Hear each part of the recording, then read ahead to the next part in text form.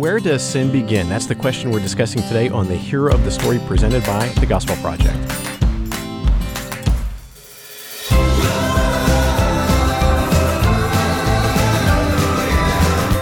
Thanks for joining us for today's episode of the Hero of the Story, a podcast to help you focus on the gospel in every area of your life and ministry. I'm Brian Dembowczyk, managing editor of the Gospel Project, and with me is Aaron Armstrong, our brand manager. So today we get to talk about idolatry. Isn't that fun? It is, which already takes me to the Brady Bunch episode where they went to Hawaii. Did you ever see that one? Were you a Brady Bunch guy? No.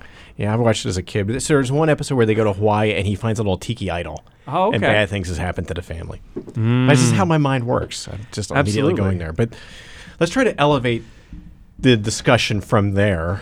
Well, I mean, you've set the bar pretty low, so done. So I mean, it can only go up from here. I'm here for that, so now I'm going to make you look great because you're going to read the essential doctrine and sound really smart and doctrinally sound compared to my Brady Bunch comment. You know, I did make a Coke versus Pepsi in our last doctrine discussion. You so did. Anyway. So we need to put a Facebook poll or something out there. Which was more asinine, your Coke versus Pepsi or my Brady Bunch tiki idol? I'm still going with Brady Bunch on that. But anyway. Let the voters decide. No. I control the page. No. Yeah. So here's how we describe this doctrine: sin as idolatry. Sin is not only a physical act of rebellion against God, such as lying or stealing, but it's also a matter of the heart. The physical displays of sin are the fruit of what has been birthed in the heart of a person. In Scripture, idolatry usually refers to bowing down to a statue made of wood or gold, worshiping created things instead of the Creator. But idolatry takes on more subtle forms. It's a seeking of approval, security, power, pleasure, etc. We can diagnose the idolatry of our hearts by examining the areas where the desires of our hearts have turned into idolatrous demands. So, there's a lot of stuff there. Yeah. But here is the short version of that. Let's simplify that down to, say, a couple of short sentences. Ultimately, what we're saying is that sin simply isn't a matter of behavior.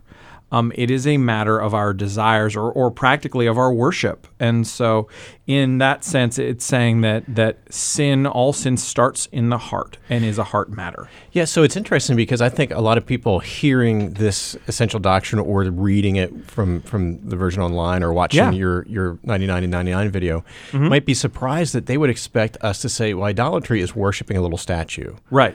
And that's part we're going to talk about where we see this in Scripture in a minute.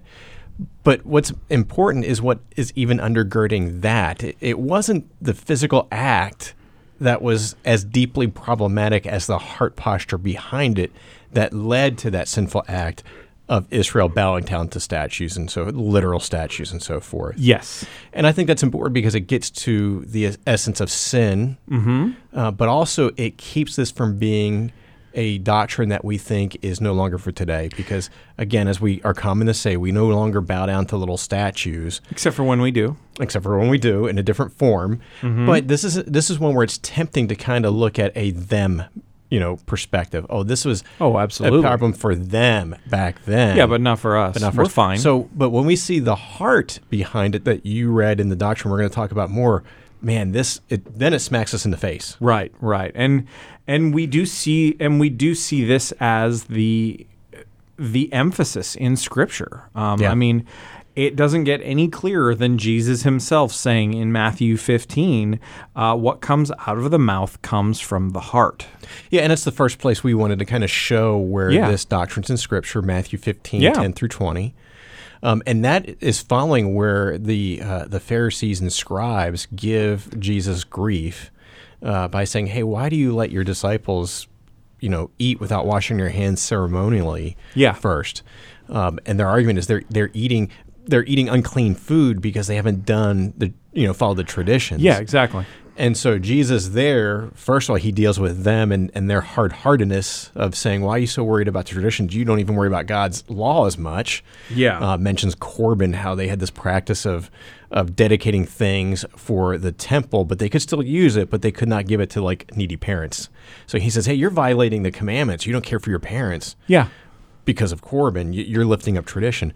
And then this follows that. He turns to the crowd, I believe, and he starts explaining that, hey, it's not what goes in, it's what comes out. And where is that sourced? What comes out is sourced from the heart. Yeah. So that's the big takeaway there. Yeah. And even then in the account, his disciples are still confused by it. And I mean, it's pretty clear what he's saying when you read it.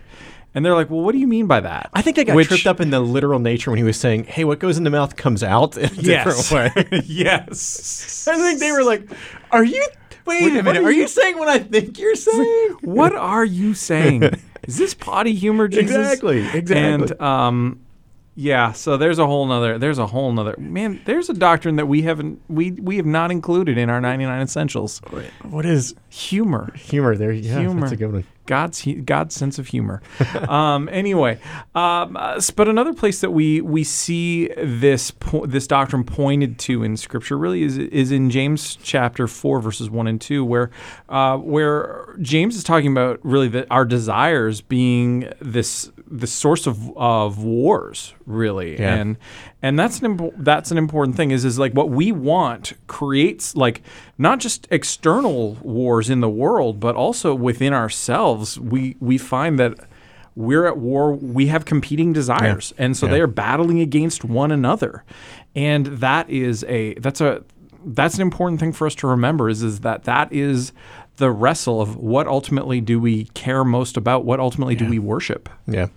And I think one other place in the New Testament before we look at some of this in the Old Testament with idolatry proper, for lack of a better word, what most people think of, back in Matthew 5, Sermon on the Mount, where Jesus, he says, hey, you've heard it said, and he quotes a law. So the first one, you shall not kill or murder. And he says, but I say don't hate. And he does it with adultery and lust as well. And both those times you see him moving from actions of the hand, the manifestation of sin, to the heart behind it. Right. He's saying, hey, the battle here is won and lost in the heart long before murder occurs, long before adultery occurs. Yeah. It happens in the heart. If your heart is right, if our hearts have been changed by the gospel, if we're yielded to Christ in our hearts, then it's really hard to murder somebody, for example. Yeah. So that's another one. But we also see this again when we think of it mostly in the Old Testament. Of course, this runs throughout Old Testament. You see idolatry over and over again. Yes. You see God's people not just stumble into it, they run toward it at times. Right, and they're warned against it over and over again. I mean, you see that in Leviticus 19:4 is a warning against it. But then you see in 2 Kings 21:21, you have King Amon, who is Manasseh's son, and it says that he walked in all the ways of his father, who was an idolater. He worshipped false gods, and he served the idols his father had served, and he bowed down in worship to them. And that pattern continues all throughout Scripture. And Paul really brilliantly summarizes this in Romans 1, where he says, prior to this, he says that all humanity has suppressed the truth in unrighteousness. And so in verse 25 of chapter 1, he says, they exchanged the truth of God for a lie and worshipped and served what had been created instead of the Creator, who is praised forever. Amen. Yeah, I love the couple passages, one in Isaiah, one in Acts. I can't remember the specific chapter references, but where both places the folly of idolatry is pointed out. You know, right. Hey, these are, somebody cuts down a tree, and with part of it they make, a chair or whatever to sit on, and then the other part they make an idol, a god that they worship. This is silly, Oh, yeah, and it's so powerful how God intended for us to see the foolishness, the stupidity, honestly. Well, and that's the thing is, again, if we keep this at arm's length and think, it is silly to worship a wooden statue, we still, can feel okay with ourselves. Sure. But when we carry that over to, wait a minute, this is what I do. Right. I have idols. I have gods. Yep. My bank account can be one. And how silly of me. Right. To put trust in that. And I mean, you think about, and I mean, I want to be sensitive in how I say this, but when you think about addiction. Yeah. So an alcoholic is it's a very complicated thing. Alcoholism, substance abuse problems, all of these things.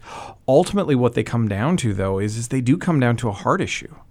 It's like you're a worshiper of not necessarily alcohol, but the feeling you get from it, or the thing that you're trying to mask from indulging in it. The same is true of workaholics. Yes, you worship your job, and I know that's actually something that, in careful transparency here. I mean, that is a temptation for me. Yeah, because I'm good at what I do. I'm good at working. I work a lot, but it can very easily take over all of life. Yeah, it's interesting. I'm doing some reading on consumerism, and this is the big appeal of and by consumerism, I mean the overboard focus on material goods and so forth. What really is a really insidious part of our culture, the Western culture. And one of the things about consumerism, it's not just the items that are longed after, it's actually the need to need. Yes. That and it kind of says what you're saying. There's this yearning, this never satisfying yearning within us. And many people, it's the thrill of looking for something new and actually making the purchase. And then as soon as the purchase is made, satisfaction starts low. It peaks when they get comfortable with it, and then it drops. Yeah. And then guess where you're at? You're back at the same point of this need to need. Yeah. So that is the most dangerous part of consumerism. We're looking for satisfaction. We're looking for longing. We're looking to fill this ache. We're looking for value, meaning, identity, all these things.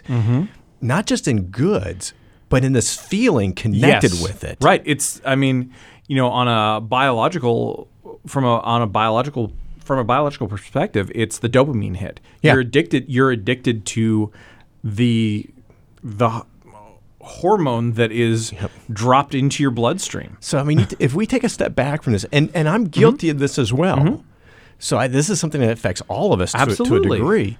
But when we take a step back and think, wait a minute, how silly! I know that I know that new phone that everybody wants, that there are people online for, is going to be meaningless in even a year or so with how things are developing today. And yet I'm going to get in line knowing this and go through this cycle. How silly. Oh, it's ridiculous. That to me illustrates idolatry. Yeah. And the events that are put on air. I mean, I have an iPhone. Apple has an annual event where they unleash their new phones into the world and conveniently slow down their older phones. Just prior to that event, see, that video is blocked on my Android. There you go. I'm happy with my Android that I've had for several years. My son asked me when I'm going to get a new phone. I'm like, well, when that one breaks. When it breaks. Yeah, that's the answer. And I mean that's the approach that we try to take with our phones as well.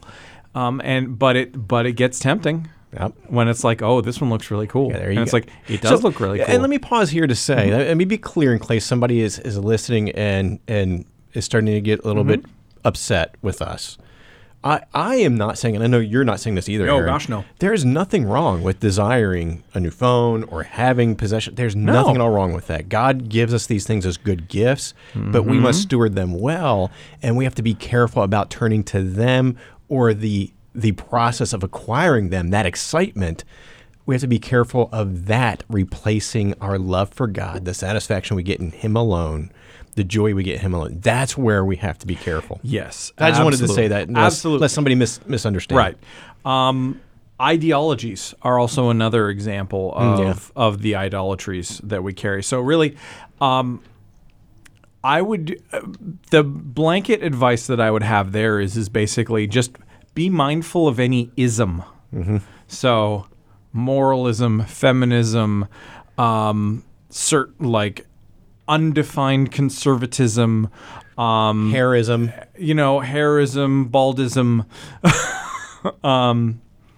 Canadianism, Americanism, whatever you want to do. That was a good one, eh? I do my best. So, sorry guys, I slipped into my accent. But anyway, these are the things that we need to be mindful of, and that we do need to be cautious about when we're understanding this doctrine. That's true. It seems really simple on the surface, and when we just try to make it about worshiping a statue. Like when we think about when we think about about Hinduism, or we see the happy Buddha statues and things like this, or various elements on TV shows and movies and in books and things like this. That's an attempt for us to simplify this down to this very complex doctrine. Well, and I think a good word there, and this is something I have to consider as well, is what adjective would you use to describe yourself first and foremost? Right. I mean, if you had to lay your heart bare before somebody, in all honesty, I think if you know that, you would give the answer you're expected to give. Well, I'm a believer. Right. It's like, but no, that's a lot when of times, you should give. Yeah, but a lot of times, if we're honest, it's like, oh no, I'm an American, or I'm a conservative, or I'm a whatever. Right. And when that happens, then that could be indicating an idol in your life, because that has primary position. Right. So I think that's a good kind of gut check for us to do. And it happens on the same time. There's a lot of, we want to be careful here. Again, we're not accusing people who who love their nation, who feel strongly political party about their political convictions. Yes and amen. You should have opinions on those things. Just keep them subordinate to the gospel. Correct. So we've already kind of alluded to, this is not in one of our official cautions with this doctrine. Yeah. But we already have kind of hit on this bigger caution of understanding it properly. Yeah. What other cautions might we have with this one? Well, I mean, I think it's really important for us to understand that, and ultimately is to not minimize this. And so understand it properly and not minimize it. Right. So we need to be careful to not minimize the reality that sin does play out in our actions, at the same time as we are trying to not minimize it to simply our actions. What we do is the fruit of what we love, ultimately. And what's going on in our hearts. This doctrine points us to the root issue of sin. Really, it's the starting point of it. Yeah. And this is and I mean, this is why. I mean, this is why the Ten Commandments, for example, it starts with the issue of worship. Yeah. You'll worship me. It says, "I am the Lord your God." Which, pausing right there, we have to keep that in mind. That's not just, hey, let's just throw it out away. Right. That is really giving the foundation for all that follows. Right. It's saying, hey, because I am who I am, but also because of the relationship I have with you, because of what I've done, now consider these words that are going to follow. Right, exactly. You will have no other gods before me. You will not worship and serve idols. Yeah. That's a big deal. Like, those first two make or break everything else. Every other commandment is ultimately a worship issue. Yes. Yeah, so that's a good word, that the caution is not to keep this compartmentalized. And I think we can kind of transition now to what difference should this doctrine make. And I would just go back to restate that in a different way for this, because I think the difference this doctrine makes is it should require us, and we should want to do this, to push beyond the surface of our sin and deal just with the surface. And what I mean by that is, okay, so I'm going to drive home in a little while. There's going to be traffic. I'm going to get mad with somebody. I'm going to get mad because somebody's going to be driving slow in front of me, and I'm going to sin in my heart against that person.